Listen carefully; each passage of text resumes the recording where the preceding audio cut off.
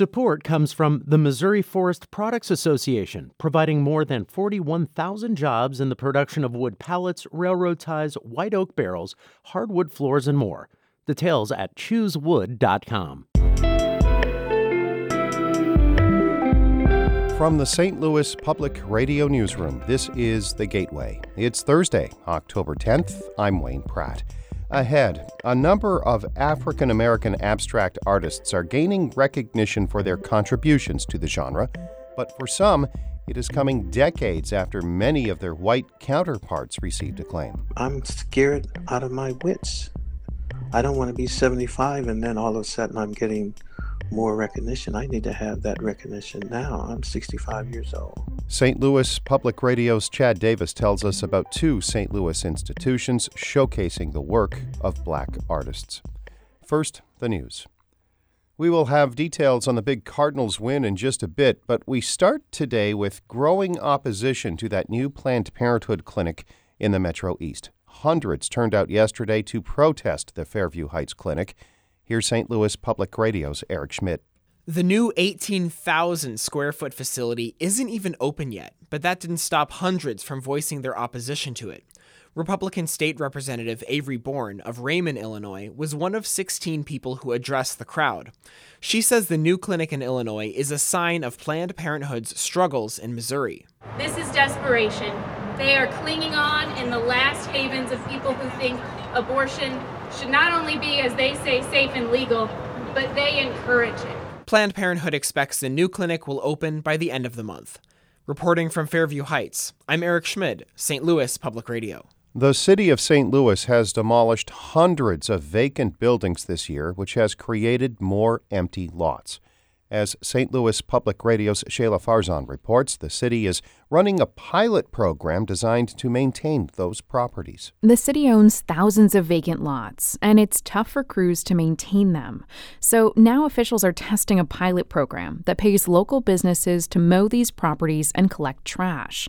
The contracts were awarded through a competitive bid process, but Laura Ginn with the St. Louis Development Corporation says the goal is to support business owners who live in the city. We have money to do lot maintenance, so how do we get those dollars back into the pockets of those disinvested neighborhoods? The program focuses on neighborhoods with the most vacant land. Crews are maintaining 300 vacant properties through next month, after which the city will decide whether to continue the program next year. I'm Shayla Farzan, St. Louis Public Radio. The St. Louis Cardinals will open the National League Championship Series at home. The Cards advanced by beating the Braves yesterday in Atlanta 13-1.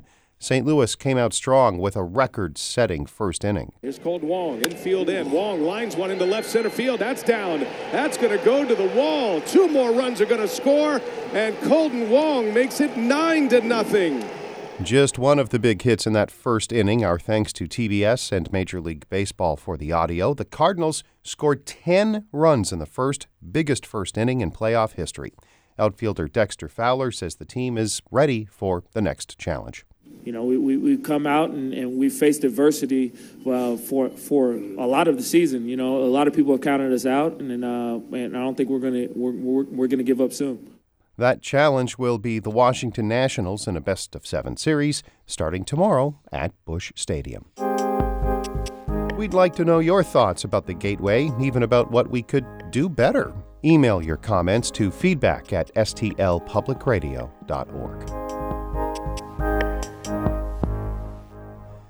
When most people think of abstract art, they associate the genre with artists like Jackson Pollock, but many of the African-American innovators have not received the same acclaim as their white counterparts.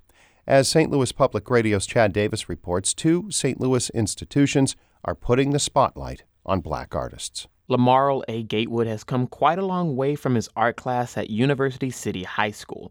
In 4 decades, his career has taken him to a lot of places, but he considers his inclusion in a collection at the St. Louis Art Museum as a crowning achievement. It's an honor to be in the museum. I had been wanting to be in that museum for a long time because that's my hometown. Gatewood has devoted much of his career to abstract art.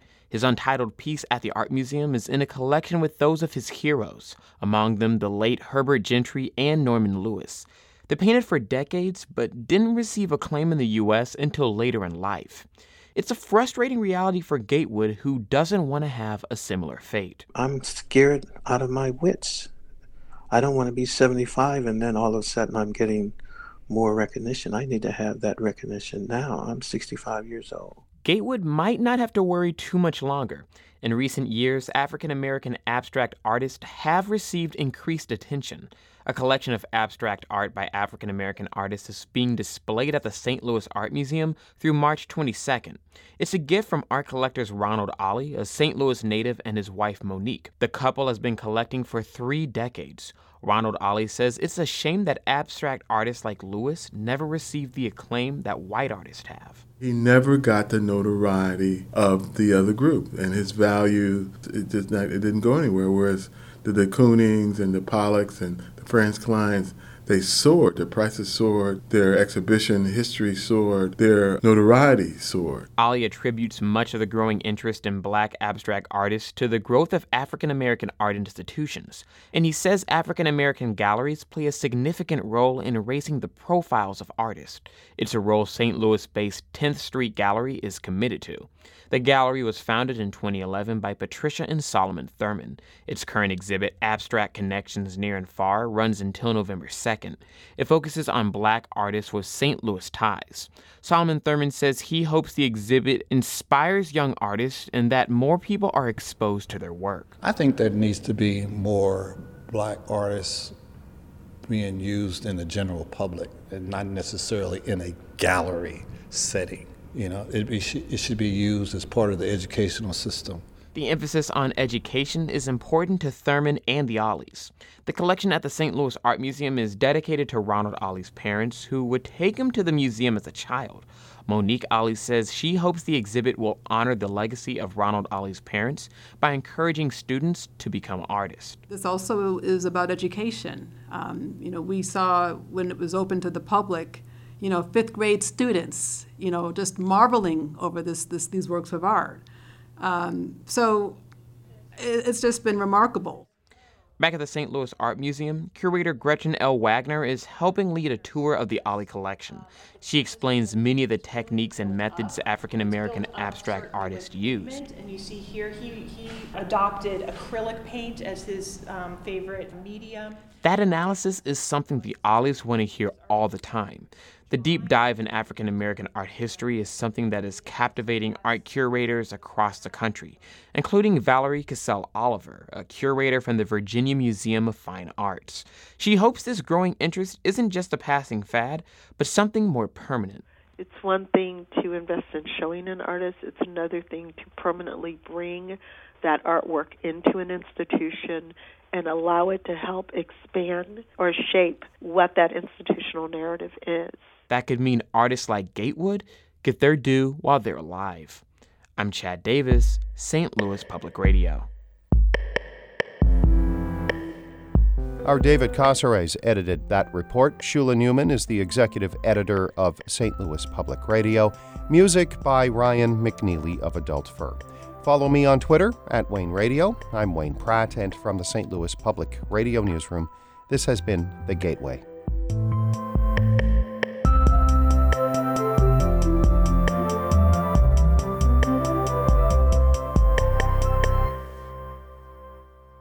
Support comes from the Missouri Forest Products Association.